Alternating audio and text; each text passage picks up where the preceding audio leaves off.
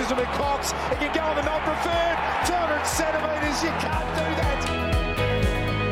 Dr. Perkins through a bit of traffic. The right foot, Nana. That is just class. It bounces the way of Jones. This is extraordinary now. Picked up by Stringer. One-handed. Onto the right boot. Jake Stringer, you absolute superstar. Welcome back to the Lunchtime Catch-Up Podcast. The Lunchtime Catch-Up Podcast is two blokes that have known each other forever who catch up most days in the Melbourne CBD for lunch to talk everything Essendon Footy Club. My name is Grant, and with me is Scott. Hello, everyone. Good to be back. Great night tonight. We've got Twomey joining us as guest. Yep, what he doesn't know, you don't need to know. So we're going to make him more the prominent highlight for tonight. So we're only going to do a very quick introduction, talk to our thoughts about the North Melbourne game. But in reality, it wasn't. It was kind of like a good win, great win. We did what we needed to do, basically. Yeah. So which should be commended in that we I know it's small wins, right? Small wins. We did what we should have done, right? And that's a good thing. It's a sign of a good club. It's the sign of a club that is professional. Get in, get the win, get out, and hopefully Caldwell's okay. Yeah. So the only really thing that that Truck highlighted after the game as something of a concern really was the clearance work and the contest work. So we had the unusual stat where we won the hitouts 41-26. The clearances we lost 42-22. So That's real bad. So right there and then. You have to give respect to Shield and Parrish pretty quickly because and Caldwell to a point, yeah. So Shield leading centre bounce clearances in the AFL, and Parrish obviously was always your kind of 6 to 9 kind of clearances a game. Them just losing all those three in some ways, you saw the backup options weren't exactly, and they're our best three. Yeah. It's not like we've.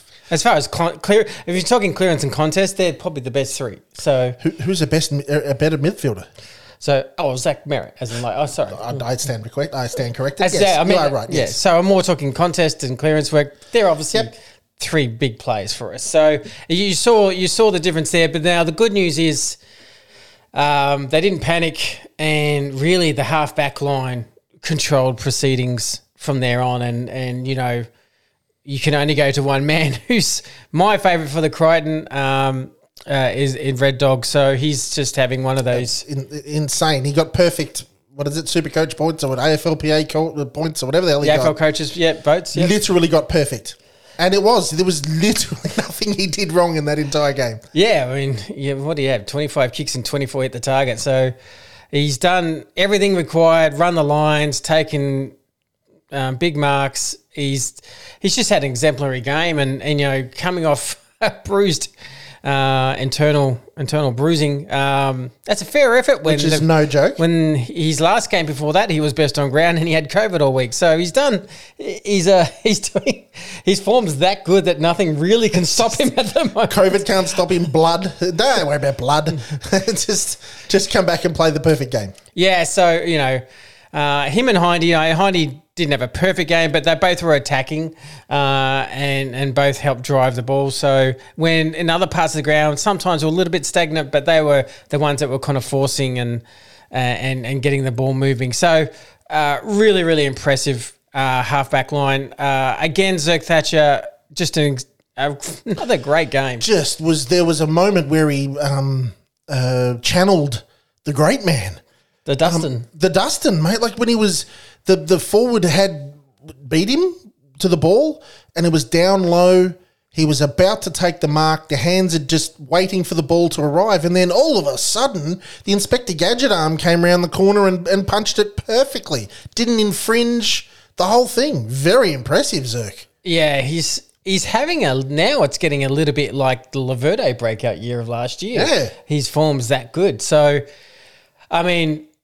Yeah, it's at the start of the year they signed him for 2 extra years, and I think a few people were like, "Oh, that's an interesting one." Yeah. Now it's a huge, great call. So it's to know you've got that at the club Even if it ends up being Zach Reed plays in a year or two, or other guys are all healthy and he may be in and out of the Zach side. Reed might be a forward. Yeah, he's really, really impressive. So it's it all helps with a quality of depth that's coming into the club. So Jai Menzies' first game, as by his own admission, I saw the video that the club brought out this afternoon. He said it was a touch nervous at first. You could tell. And he probably when you consider his journey going from Tasmania to South Australia, and then suddenly out of nowhere in the mid-season draft, hey, you're on an AFL list, and then not long after that, hey, you're on, you're the sub and could play in a game. His own admission on the video, he goes, I've never played in front of a crowd like that. That was just Essendon, North Melbourne. That was 25. At Marvel, like 20,000 people. But he was clearly nervous. But then once that nerve settled, he got a couple of touches. Then you start to see a really good player. And he's had 10 touches in a very short amount of time. So, and nailed that pass to Stewie for the goal. All good things. That involvement is key for me. Not whether or not he's kicked 4 goals in a quarter of footy or whatever it was, but just his involvement, like his ability to get the ball, be involved in the play. Link up chains. And be involved. Get 10 touches. Do what you like with it. Look, I reckon we've got one with Massimo. I think we know we've got one with Massimo, and someone like Jai can take all the time in the world to come along, mate. You've got plenty of time. Yeah, interesting even selection, how they view that, because you may have Caldwell injured going out the side. So whether that actually gives them a bit of a lifeline, but who knows? Maybe. Zach Merritt, really, really impressive game, and he's having obviously an exceptional 5-6 weeks. Yep. His stats were insane, 10 tackles, 38 possessions. I think he had something like 8 or 9 score involvements, might have been 10 score involvements. I think he had 8 or 9 clearances. It was just a really solid leaders game. So he's, That's his MO at the moment. Just a really, not 38 touches isn't solid. 38 touches is elite, right? And he's playing at that elite level regularly, week after week. Yeah, and I always like it when I see a goal next to the disposal. So I always thought if some of our midfielders start to do that part of the game and get a goal or two, it makes them even more dangerous. So look, he was really impressive. Just to illustrate that, I'm just looking at the AFL stats. Merritt 38 touches, got 172. What does AF stand for? The stats on the left hand side as he looks at my phone. 172. It's like the player ranking or whatever the hell they get over. I thought it was like footy points or something, whatever the hell it is. 172 for Zach with 38 points and 126 with Jai Simpkins with 41 touches. Yeah. Right? So that extra goal, I reckon, is a massive difference to the overall sort of player rating. Yeah, he obviously had a few more. Well, I mean, he's 10 score involvements. And, they usually add on points so that's the important he stuff. just had a much more impactful game. Heppel again, mate. I thought the skipper played well. I mean, 92% efficiency. I think we've done it to death, the conversation about Heps, and, I saw the same complaints and he must go. So I don't ever know what I'm looking at anymore. But no, I don't, because you're scoring. I get that he's slower and I get that he's not the greatest kick in the world. But I think it's more efficient than people give him credit for. It's not turnover footy. It's 92% efficient is what it is. So I don't get it. I think he's playing solid. I genuinely believe that next year, when he plays, and I think he will play next year, there may be some VFL games. So I'm not losing sight of where I think the whole he's not a kid anymore. He's not a kid anymore. He'll know that. Everybody knows that he's not a kid anymore. But let's not get rid of him too early, right? Yeah. Well, for me, it's just review the game as you see it. Like don't have a preconception of he's got to go.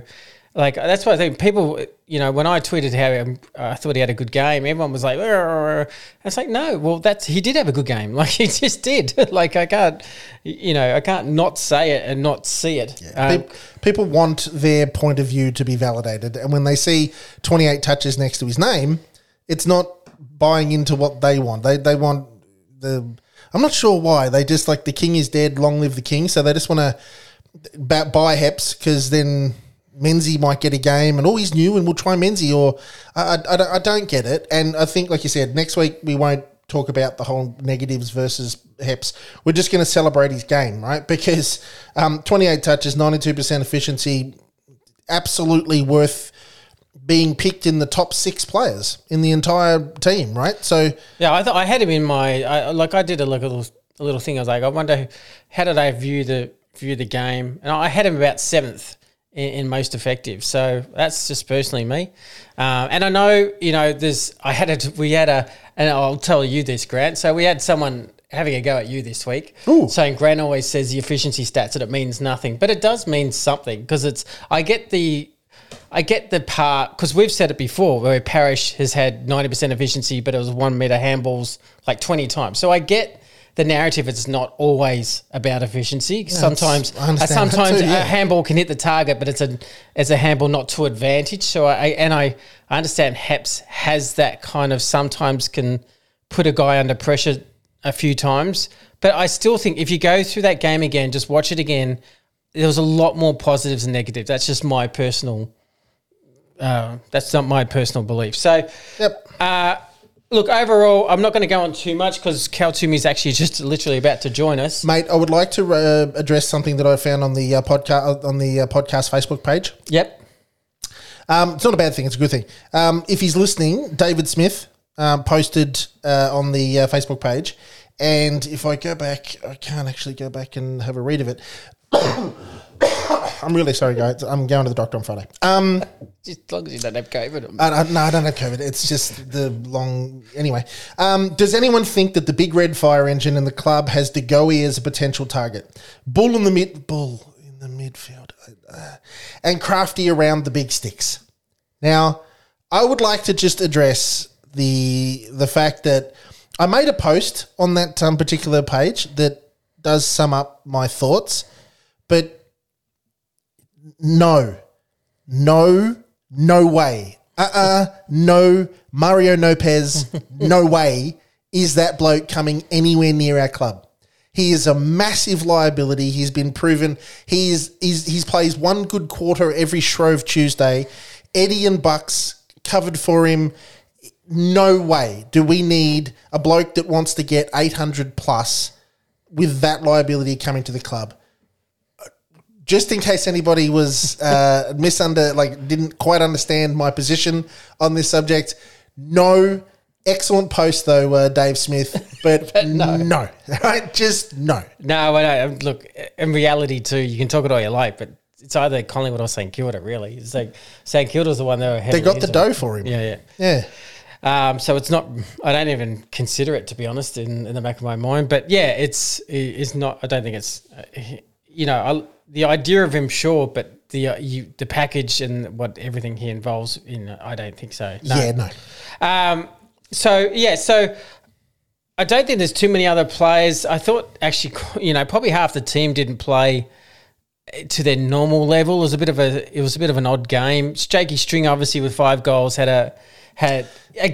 he's playing in cameos at the moment. So even within games, like he kicked 3 straight away and then went totally missing for 40 minutes and then came back and with a flurry again. And at the end of the day, when you kick 5, you're probably third best on ground. So I'm wondering at what point a bag of goals doesn't get you best on ground. I know. So, but I always feel like with Jakey, he's trying to work through a lack of form. So like even in the first quarter, I don't know if anyone noticed, but he was, just not one touching the ball. Like it was a few fumbles and a few, and it's just like he's not at his peak level, but he's fighting through it. And I wonder if he realizes that, like he's a bit nervous. You don't pick the package as being nervous, but I wonder if he's a little bit He's Conscious really of it, conscious. Yeah, that's a good word. Conscious and really wanting to get hold of the ball. Maybe he spent it a little bit before he picked it up.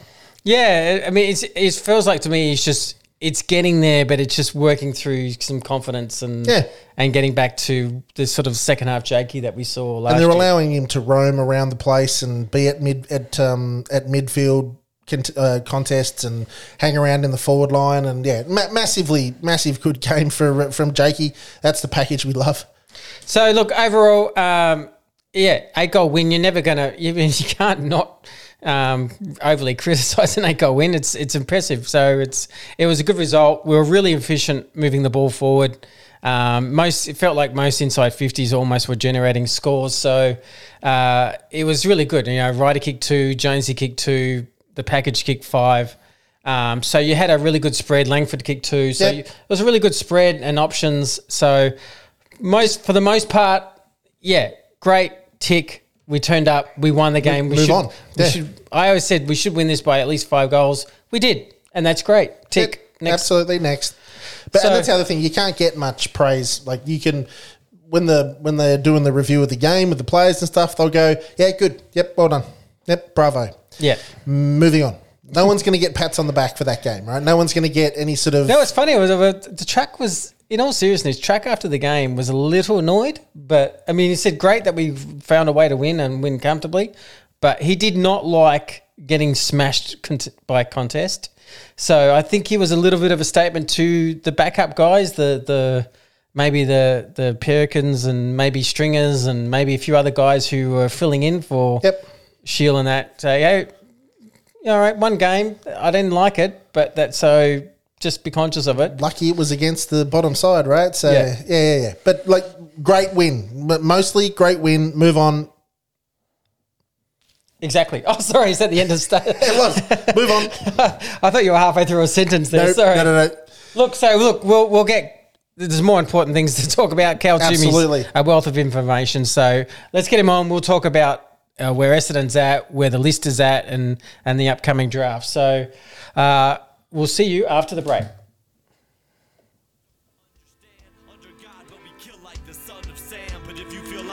About the Son of Man, we will overcome. So stand up. We shall not be moved, except by a child with no socks and shoes. If you've got more to give, then you've got to prove. Put your hands up, and I'll copy you. Stand up. We shall not be moved, except by a woman dying from a loss of food. If you've got more to give, then you've got to prove. Put your hands up, and I'll copy you. I said, put your hands up, and I'll copy you. Put your hands up. Welcome back to the Lunchtime Catch-Up Podcast. Now, joining us on the line is a big friend of the pod. It's Mr. Callum Twomey from the AFL.com.au website. G'day, Cal. How are you doing? G'day, Grant. G'day, Scooter. It's good to be back. Thanks for having me. Yeah, it's always good to have you on, mate. We always appreciate it. Look, we just discussed a little bit the North Melbourne game, but I guess for initial conversation, how are you seeing the year so far? It's obviously there's a little bit of sameness as a quiet first half and a better second half. But how are you seeing the year so far for the Bombers? Frustrating, frustrating on a number of fronts. It's obviously been a better 6 weeks, and what are they? Last 7 games, 5-2. Probably should have beaten Collingwood in the end. Probably should have won their last 5. So. You take all that and say that they've rebounded and fixed up some things, but it still is a little bit mystifying how badly it got in the first half of the season. So it's hard to – they'll never resurrecting the year to the point of making the finals. So that's one thing, but it's a good thing that they finished how they have, because there has been some players who will end the year better players than they started it, and that's a good thing. But overall, I'd say it's been a frustrating and strange year. It's sort of hard to comprehend how they could have gone from where they were last year.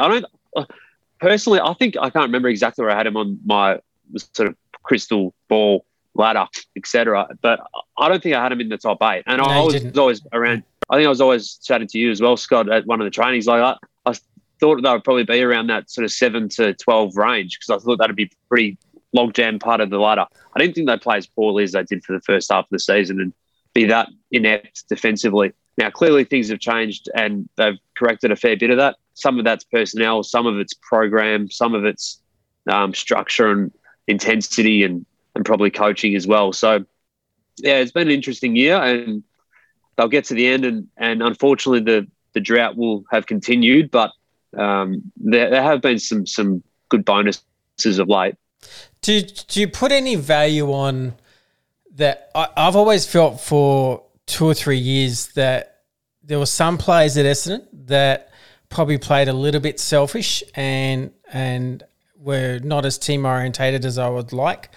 And I don't want to sound like it's still and shield because I'm going to link to the Sydney game. But do you think just the result of the Sydney game, from what I hear, that the club actually needed to have some very honest chats about where they are as a group? Do you think that may in turn be a positive, even with wasting pretty much the year for the start of the year? Well, 7 weeks later, they played a pretty good brand, didn't they, and beat the Swans at the G, and that turned around their performance to some degree. I don't know if the Swans have lost the game since then, but they've been in pretty good touch since then as well. So the quality of sides that they've actually played and played reasonably well against in the past 6 weeks, maybe that adds to the frustration around the fact that everyone knew at the start of the season this side should have been playing better than what it was. Now, they were missing key players, and I'm sure we'll get to the injuries that have struck Essendon this year again later in the show, I'm sure. But getting some of those key players back, getting Stringer back to full fitness, Harry Jones back to full fitness, getting Kyle Langford back and available, getting some full years out of a couple of other guys who have had injury sort of setbacks in the past has been beneficial. But, yeah, I just can't help but think that they, for whatever reason, in that first 10 weeks, the way that they were trying to play wasn't fitting. And Essendon's been here before, implementing a style that didn't exactly match its personnel. Now, the style has matched the personnel a lot better over the last 8 weeks. I think it's impossible to deny that. As for the Swans game, there's a lot in that too. Like, it was a big club event, wasn't it? Dyson Heppel, his 200th game. It was his 30th birthday as well, wasn't it? They had a big sort of celebration planned for post-game, and it was the most poor performance of the season by some way, and embarrassing, and they were mocked and all of the rest. So, yeah, it's a little bit of a point in the ground that turn around from there, and they have been better since then. They've tried harder, but I think, as Tim Watson said, it's a little bit if you're barracking for a footy team and the compliment is they're trying hard, I think that should be the standard rather than the something that you get a tap on the back for. But I think that was a good point a few weeks ago that he made. Yeah, but one question I've got for you, Cal, is that I don't think I've seen a bigger difference in playing styles and overall performance in the Essendon side than we have in the first half of this year to the second half, right? So are you able to put a thumb on a general area or a more specific area, like just game plan? Truck tried to get a little tricky with the game plan, or they tried some incredible new style of play or something like that either the players weren't bought into or didn't have the ability to do, because the difference is just chalk and cheese. It appears to be a much more simple game plan. So would you say it is the game plan that has then led to more confident players, which has led to better performances? Well, something's changed, hasn't it? Clearly. Look at the last, what are we talking? 1, 2, 3, 4, 5, 6, 7. Out of the last 7 weeks, they've scored 95 or above 6 times. It's got to be. It's got to be what that doesn't happen by chance. Learning. Yeah. And I think that's been the question mark as well. I recognise that they're playing a lot more attractive brand of footy. It's almost though they've always been able to play footy like this, in my view. Yeah. And this is not just a Ben Rutten situation. This is a James Hird situation. It's a John Worsfold situation. Yeah. It's a Matthew Knight situation. As a footy club, for a long period of time now, this has been the Essendon way. Now, is this some sort of like systemic Marvel Stadium sort of thing where it's the perfect brand for under the roof? Maybe it is. I don't know. But Clearly that style suits them better. And maybe it's the type of players they recruit, or the personalities that are in the group, or sort of something that's throughout that time that's a constant. But whether that's final sustainable, that hasn't been the way that Ben Rutten came into the club talking about how he wanted his team to play.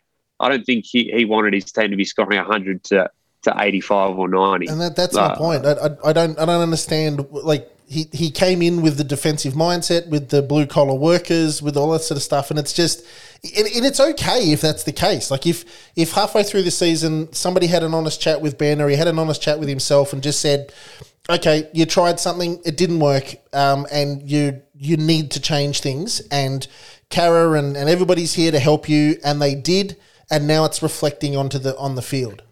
I think something definitely was simplified. I've got no doubt about that. The messaging from the players and the coaching, I think they've all sort of acknowledged. I think Zach Merritt said we probably tried to add a few more things to the game plan too quickly, and it didn't quite resonate straight away. So, do you think there's an element of, this is my personal belief, as much as kind of we're moving the ball better, my belief is that the midfield really got probably a talking to, because it feels like in that 6 or 7 weeks, besides the North Melbourne game, our contested footy, when you see our contested numbers to the opposition, you see our clearance numbers to the opposition, and Draper's form obviously helps with that as well. It just felt like we ramped up in our contested work, and maybe you can call it blue collar, but it felt like we just got tougher underneath the ball in contests and in centre bounces and stoppages. And I know this is a really simplistic view of looking at it, but is it just a possibility as well that the better players are all playing much better than they were in the first half of the season? Yeah. I mean, Zach Merritt was missing for a month or so, whatever it was, but I still think when he was playing as well, he wasn't at the best that we all know how good he can be. His second half of the season has been terrific, to the point where he's probably going to be a bit of a show for the not rising star, for the best and fairest come the end of the season, despite missing some footy at the start of the year. Sam Draper, as you say, struggled in the first half of the season. Now his impact is every week, consistent, team lifting.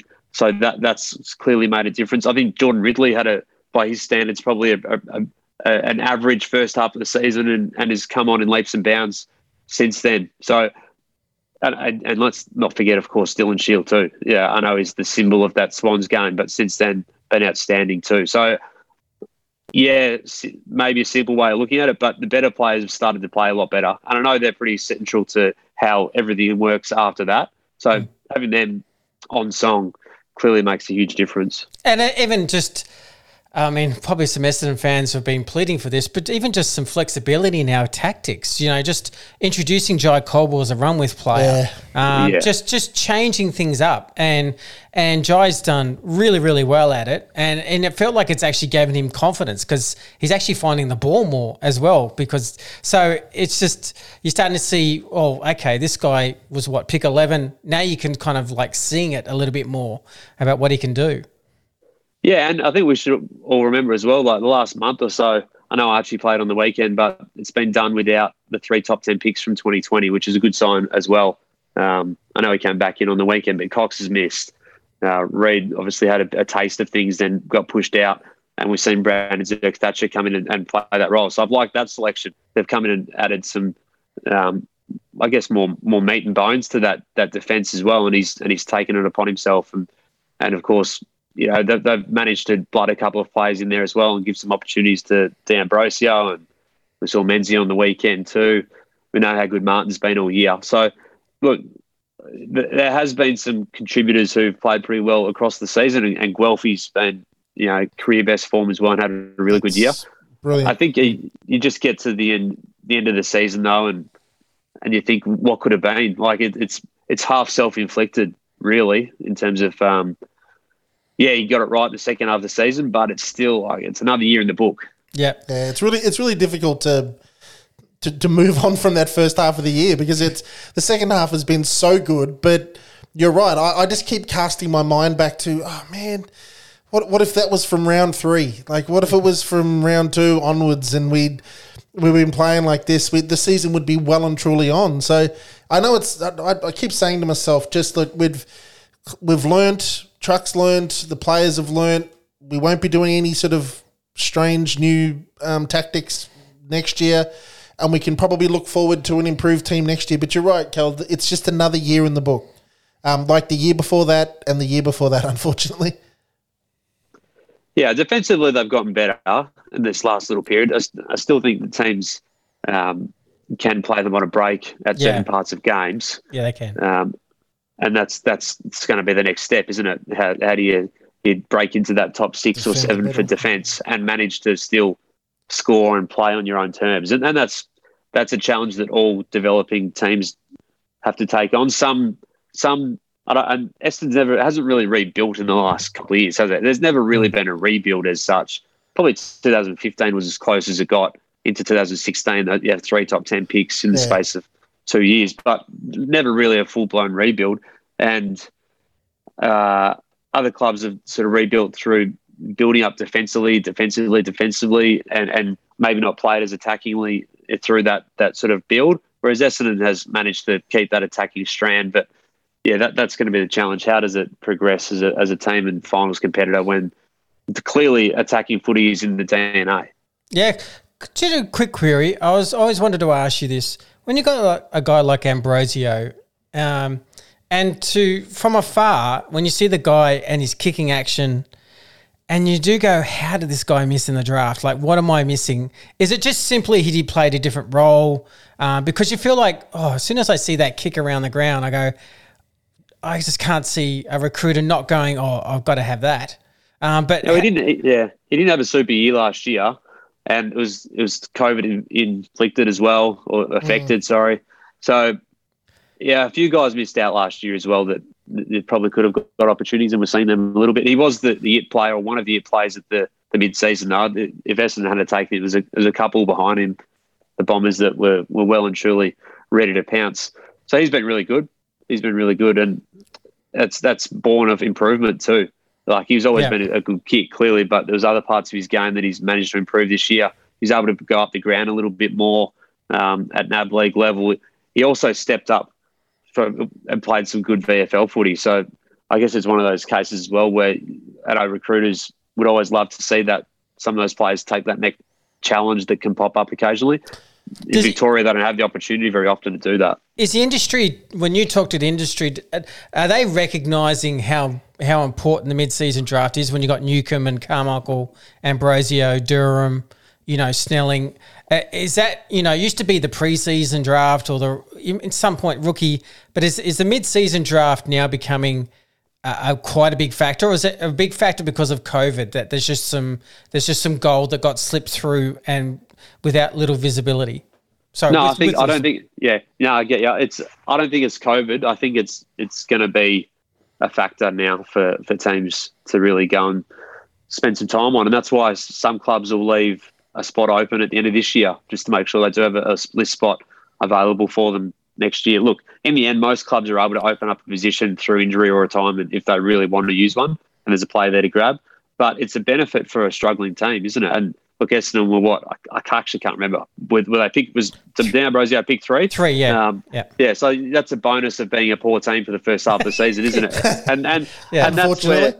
That's part of the equalisation of it all. It's an extra leak for a team that's poor, which hasn't existed previously. So that's where it should be part of the list strategy, definitely, particularly for teams who are battling. And then if you're a team that's actually quite good, then it's valuable to potentially plug a hole or add some backup in case you need it in September. Like, Carlton pick up Sam Durden. That was on the means of, well, geez, if we lose another one, key back, then you're in some strife. Yeah, mate. Can I ask, where do you see James Stewart fitting in with Essendon moving forward? Yeah, I was actually thinking about that today. He was out of contract. He's a big unit. Every time I see him near the ball, he looks like a big unit, can take a mark. He's mobile. He's got a good kick. I wonder where we play, because we played him down back and he kind of looked okay. And I thought, well, there's his spot. He's the guy that takes the monsters. He takes the Ben Dixons of the worlds and all of those guys. He takes the big units. And then we've been playing him in the forward line. Charlie Dixon, sorry. Charlie, Ben. He was a very small left footer from Hawthorn. Charlie Dixon. Yeah, they takes the monsters. And now we're playing him in the forward line. And then he was sort of brought in to the forward line / ruck or whatever he was in the game. So where do you see him fitting in? Do you see him fitting in? Well, I think they definitely should give him an extra year because I think, in terms of versatility at either end, he's valuable in that. Fortunately, he gets hurt a lot. He does miss a fair bit of footy, doesn't he? But I haven't thought too much about what his position is in the best 22, which end of the ground. I mean, I'd like to see Zach Reid play, 20 games next year and just find a way to play him. Same. And, my view on these guys, I think the same about Nick Cox. You find a way to play your golden tickets. So not at the expense of either of those, but I think in terms of depth at either end of the ground, he's valuable for them and should be kept on for that reason. Okay. Out of the youngsters, it's a good segue. Out of our youngsters, who do you think sticks out to you in your mind that we don't know how good they are yet? Kind of hasn't really shined yet. Well, I mean, I don't know. I think he's probably pretty popular out there already, but I think Perkins has got huge upside in terms of how good he can be. I've watched him very, very close. I'm sure most Ed supporters would. He's hard to miss when he's got the footy, but I think there's so much stuff that you don't see as much with his game. Like he keeps his feet all the time. He's tough as nails. He lands tackles. He sticks those. He grabs marks that are really tough to grab. And we're only seeing bits and pieces of his midfield time. So I don't think he's ever going to be a 35er type of player. No, I don't think so, yeah. I don't think it's not going to matter at all with the way he plays. So it's funny. I remember speaking to him through his draft year a lot, and we tracked him through his draft year for AFL.com.au, which was interesting in 2020, which is, a wipeout of a year. We entered that with grand ambitions to sort of every couple of months or every sort of 3 or 4 week catch up and talk about your season. In the end, he obviously didn't play any footy at all, but his hero is Paul Chapman. And there's a lot of...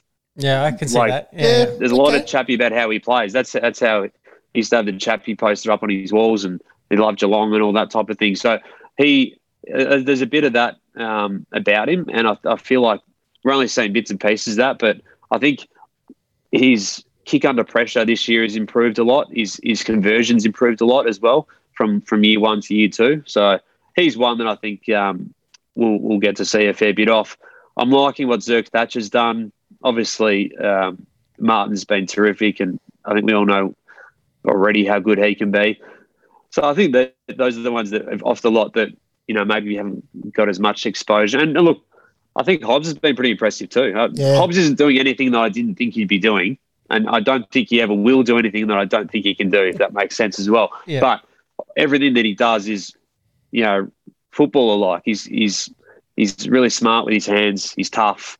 He's been able to shift forward a couple of times this year and hit the scoreboard, and that's something that he was working on last year before the season got called off. So, yeah, I've been impressed with him, and that hopefully it's a weird one because I don't want him to get the Darcy Parish treatment that I banged on about for 5 years and have to play across half forward. But the midfield time that they've managed to give him in different spots over the last couple of months has been good because, midfield, full team midfield is still an interesting balance for the coaching panel. There's no doubt about that.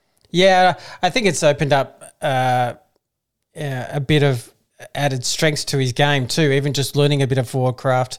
I guess with Nick Cox, right, Truck said in a presser, I think maybe like during the week presser, that he probably envisioned him maybe now getting next year settled down to a key position type role. Yeah. Would you? I have no idea because part of me says, well, if it was Nick Cox's decision, you'd probably say half back. Give me half back. Now you've got probably one of the premier half backs as a 22, 23-year-old already in your side, and Ridley.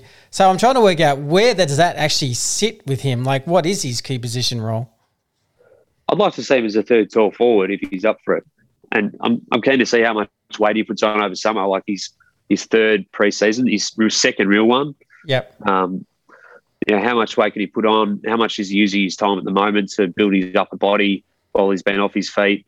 I'm sure he has been sort of focusing on that. I'd like to see him as that lead up, turn him around, go either foot, and be the money kick, be the guy who kicks it inside to Harry Jones or Peter Wright, because we know how good his kicking is. It's a lead on both feet. So I'd like to see him hold down a role like that, and I think that his value for the team would be. I think most players' value is better forward than back. It's my rule of thumb. If you can do both. Yep. I was hoping you were going to say that because the up the field a little bit piece with Nick. When Scotty said that he told me what Truck said about him playing forward. I don't see him as a key forward inside 50 taking grabs and stuff. I hope he's a very mobile high half forward who can run up and down a wing if he needs to or something like that, because his ability to take marks at 200 plus and his ability to kick, and I saw him play some of his best footy when he was running around and could turn a speed on some people at 200 centimetres. So I wouldn't like to see him just that lead up, marking, turn around, kick the ball kind of guy. I hope he gets to roam around the field a bit as well.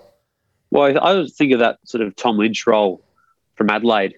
He was known as the connector. I know he's a different size and shape and all that, but that sort of medium forward. I know Nick Cox is just different in terms of how he's built, clearly, and what he's so good at. But that type of position, I don't think Essendon has one of them at the moment. Who's at that sort of quality potentially that Cox has got in him. So yeah, I'm still very, very bullish on Cox being a really good player for the Bombers. One player that's discussed about with fans is actually not on the list. He's possibly available as an academy player, Anthony Mankara. What do you know of him? It feels like he is very keen on Essendon. Well, he actually joined our Facebook site to follow us. We've got him on our Facebook site, which is great. So he's obviously very pro Essendon. What's the chances, though? Because I think this is a very interesting situation Essendon has with the two Davies, Mankara, possible trades, how does that all fit in and work? And so it's a very interesting strategic end of year Essendon's got. Well, first point on that is, and I always say this, is that don't worry about the points. The points can always be made up. So the points is down the track. If you have to go in a deficit, you can go in a deficit. Okay, I didn't know that. You can go in a deficit. You can go in a deficit. You can pay it back. You can push back your first pick next year via points and what you have to make up. So points is a concern, but it's not a make or break thing, and it's not going to be a make or break for the Davey situations or Mankara, particularly with Mankara, because if he's eligible to go to Essendon, that's after pick 40, and those points are worth stuff all anyway. So you're not going to need too many points to match it. The real question on Mankara is, does he get to pick 40? That's the question. Now, look, it's more of a chance now than it was at the start of the year, and that's via not playing much footy for various reasons. And look, he obviously spent some time training at the Bombers. I can't exactly remember when that was. Might have been April or so. I think he actually was living with Anthony Tipper-Woody for a few days as part of that as well across that time. But yeah, he's 188 centimetres or so. He jumps well. He's quick. He kicks goals. He's very exciting. He got elevated to the NAB AFL Academy in May, I think that game was, and played down at Frankston. It was pretty quiet that day, but huge ability. It's going to be touch and go, I think. I don't see him being a top 20 contender at the moment. It's because of just the lack of sort of visibility other clubs would have had on him throughout this year. Now, whether he comes back and plays some game later in the year on a sort of more visible scale, I don't know. But, I don't think he's in that 20 bracket or so. And at the start of the year, he probably was around that 20 bracket or so. So, with every week that he's not seen as much in that sort of under 18 championships and that type of level, then there's more of a chance of him getting through. But in saying that, it's not the strongest draft pool ever. So, there should be clubs, or there will be clubs. Might take risks. Who'll be looking at those guys and saying, well, his talent level is extreme. We've seen what he can do in South Australia. He's spent time with an AFL club who are clearly interested. So, it's going to be, that will be fascinating. As for the Davies, I mean, Jaden would be high risk for another club to take a punt on, I think, given the two knee reconstructions. Yeah. I did see him. I was at the Xavier game on the weekend, actually, and he was kicking a ball around watching Alwyn. Alwyn was very quiet, actually, on the weekend, but I've seen Alwyn play some really good games. Alwyn's not going to be like Alwyn Senior. He's not that type of player as a small forward. I've seen him play his better footy up the ground, actually, and through the midfield, and that's where and pushing forward. That's where he played his better games for the Vic Metro through the Carnival and also for Oakley earlier in the year. But I think the bid for Alwyn probably comes somewhere between 15 and 25, I'd say, and Jaden would be down the pack a bit given the injury history. So from a points perspective, it's not too much. It's not a factor. It's more just does Mankara get through to 40? Would there ever be an expectation that Essendon could even pick in their second round pick Mankara if they believe he's around the mark? Yeah.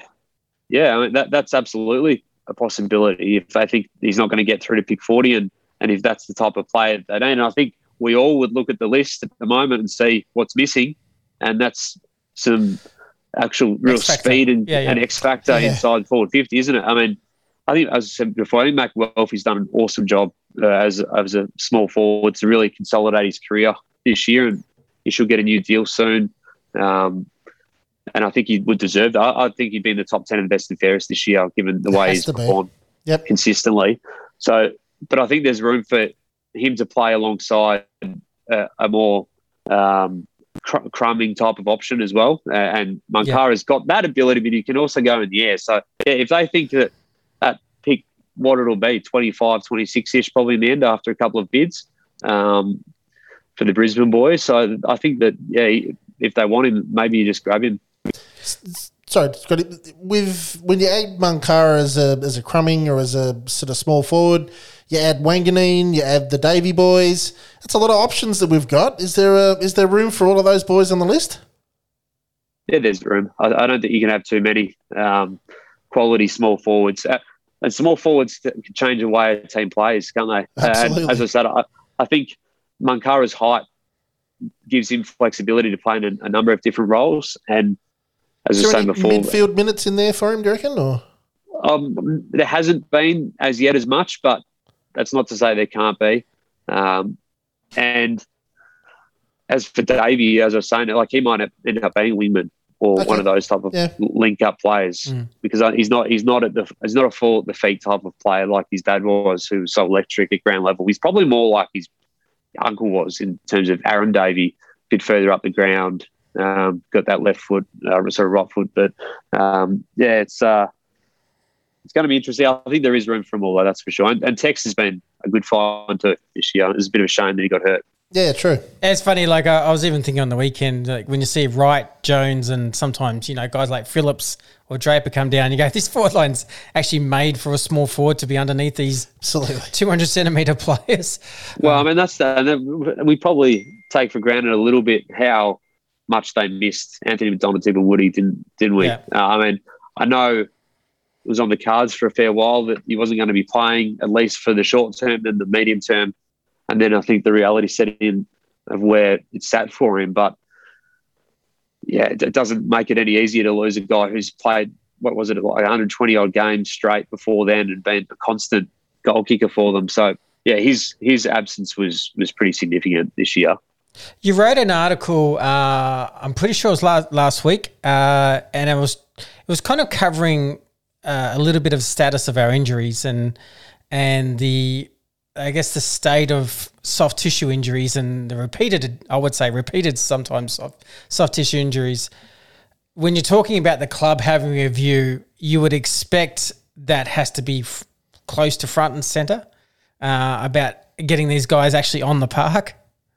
Yeah, it's been an issue, hasn't it? It's not just this year. No. And it's not just this fitness team. It's been over a long period of time, really, hasn't it? I think anyone watching Essendon closely would recognise that injuries have been a part of the story for a long period. And yeah, I'm not exactly sure why or how, but yeah, this year the repeated soft tissue has been a problem, no doubt. I mean, Shield goes down on the weekend. It was picked up at training, but did it happen in the game? I don't know. It's still a couple of weeks out for him. Stringer had multiple issues first half of the season. Langford misses more than half a year with a hamstring injury. Snelling has repeated calves. Hurley's a little bit different, but still has had repeated calves since coming back to training. Parrish had the calf knock, then come back, then missed a month with the calf. I think Perkins has missed a calf with a month of the calf. I'm sure I've missed a couple of others, but yeah. I haven't had an update on Caldwell yet too, because I think he had strapping around his calf, but I'm not sure what the update was. He did go and get a scan yesterday, I think. So, and Stewart missed some time as well with soft tissue. So, I would think that would be a key part of what's happening here, because I don't think any club is good enough to miss that many players through soft tissue injuries and still be a contender, let alone a club that hasn't been a contender yet. So, yeah, you would think that Paul Brasher spoke about reviewing every sort of element of the footy program, didn't he? That coaching, he sort of mentioned the list management side of things. But you'd have to say that, getting the team on the park would have to be pretty central to it as well, you'd think. Yeah, exactly. So, I guess if you were looking at the draft and one, how is the draft looking as far as top end? Like at the moment, we have pick 6, I think. That probably go to 7 with North Melbourne getting a probably pick 1 allocated pick. No. You don't think so? No, I don't think number 1. No. I thought they would actually get. I thought they'd actually have pick 2. I thought they might actually get. 1 and 2. I'd be gobsmacked if that happens. I think the priority discussion would be more on a package rather than a top of the draft option. But yeah, remains to be seen. But I'd be pretty surprised. Yeah. So if say we have pick 6 at the end of the year, or it doesn't really matter, 6 or 7.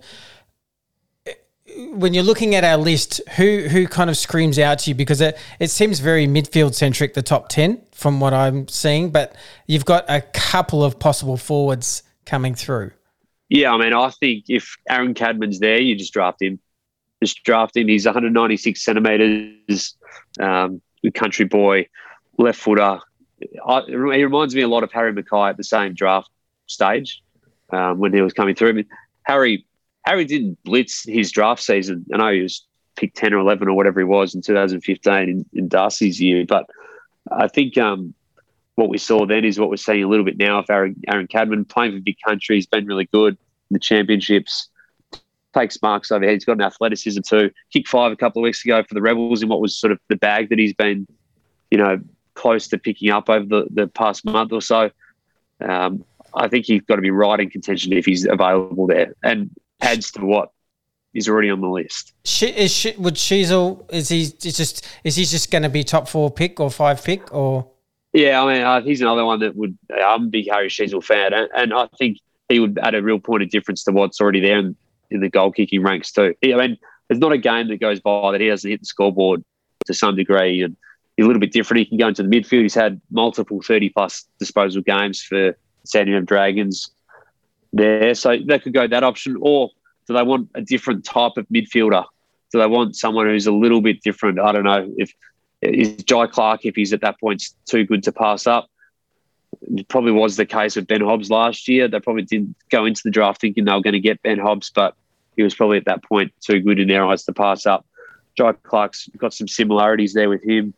Who else in that group? Cam McKenzie is a bit taller, 186, 187 centimetres, plays some overhead footy, can go forward and kick a goal. He's got some star factor about him. So, yeah, I think he'd have to be in that conversation as well. But I think that Cadman would be a really good choice if he's available at that point. Now, I'm not sure if he definitely will be, to be fair, but there'll be a lot of clubs looking at him as the sort of prominent key forward in the top 10 pack. Are you a believer that Essendon should draft someone, or if there was a a very good player available trade. Like, I guess it's a bit of a. It depends. Who's on the a very good player? It's Dusty Martin. Yeah, but yeah. So, but in general, what is your No, views? in general, I think take the pick. Take the pick. Yeah, Because I mean, if you look at that, if it's a top 10 pick, it will be a top 10 pick. Then over the course of 3 years, they got 5 picks inside 13. Like that's a pretty good class. And if they manage to nail all 5 of them, that's a pretty good group of under 20s over a 3-year period. And then you throw in Nick Martin as well, who's, I know it's slightly older, but looks a long-term player, doesn't he? So Absolutely. over the course of a shorter period of picks, you can grab some good ones if you get them right. So I'm off the view that unless the player's perfect for what they need, I wouldn't be moving that pick. And on the subject of what we need, now that we've got potentially Mankara and we've got the Davy boys, we've got Wanganeen, that sort of fills the small, athletic small forward sort of role.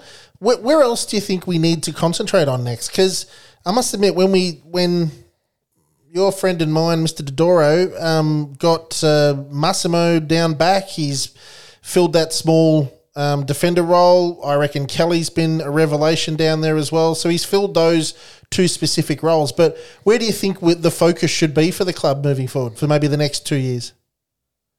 Good question. I still think when they get beaten by the best teams, it's the bigger body midfielder who does a lot of damage. And we've seen that in big games at different stages. Who's that guy going to be and how many can you have? And how do they complement already the midfielders in there? That's a whole other discussion. Yeah. But I still think that you could have room if the right player's available to beef up in that area. Small forward, I still if a ready to go small forward is there and a quality one, then I feel like that's a good option too. Yep. Key forward. Peter Wright's been awesome this year. It's absolutely interesting awesome. when people say key forward to me. We got Harry Jones, righty, stringers down there kicking goals. Yeah, Really? I mean, I'd like, and this is where Cox could come into it as well. But I mean, they went for Ben King for a reason at the start of the year, and they've had interest in some key backs as well across the season too. So. And Brayshaw was obviously on the radar. Rankin's been on the radar. Small forward's been on the radar. So I think you can probably tell the types of options they're looking for and feel like just by the names that again mentioned. Yeah. Okay. Yeah. So, well, thank you, mate. Brilliant as always. So, really appreciate you coming on. Let's hope for 2023 that brings us consistent, better times. You're obviously you'll probably be ramping up. It's coming a bit more towards draft. So, but the draft, I believe, is a bit of a later date this year. Yeah, slightly later. It's in very deep November this year, which is okay, but we'll get there.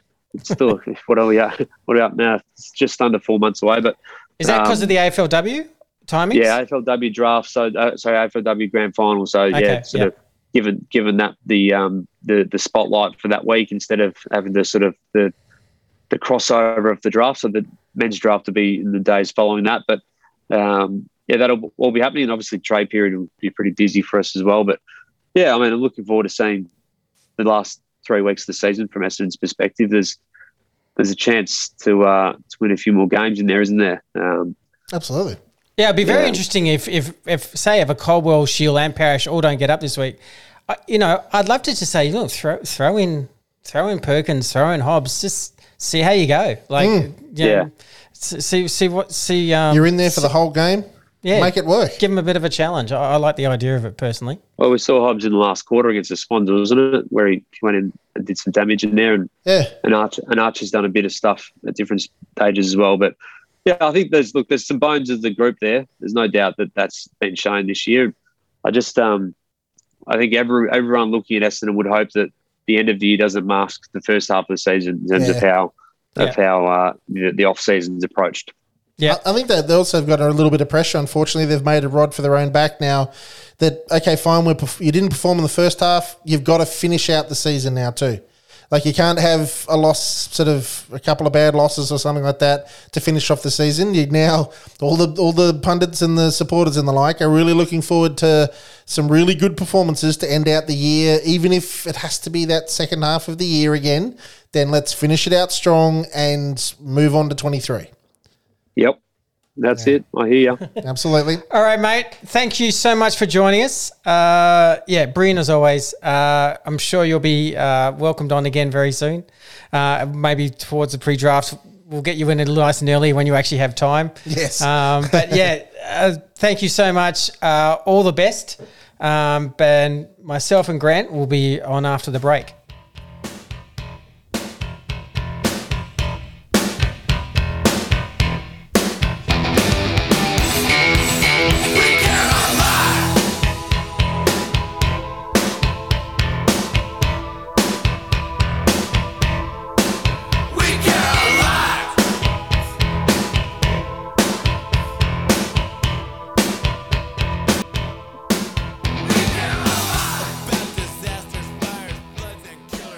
Welcome back to the Lunchtime Catch-Up podcast.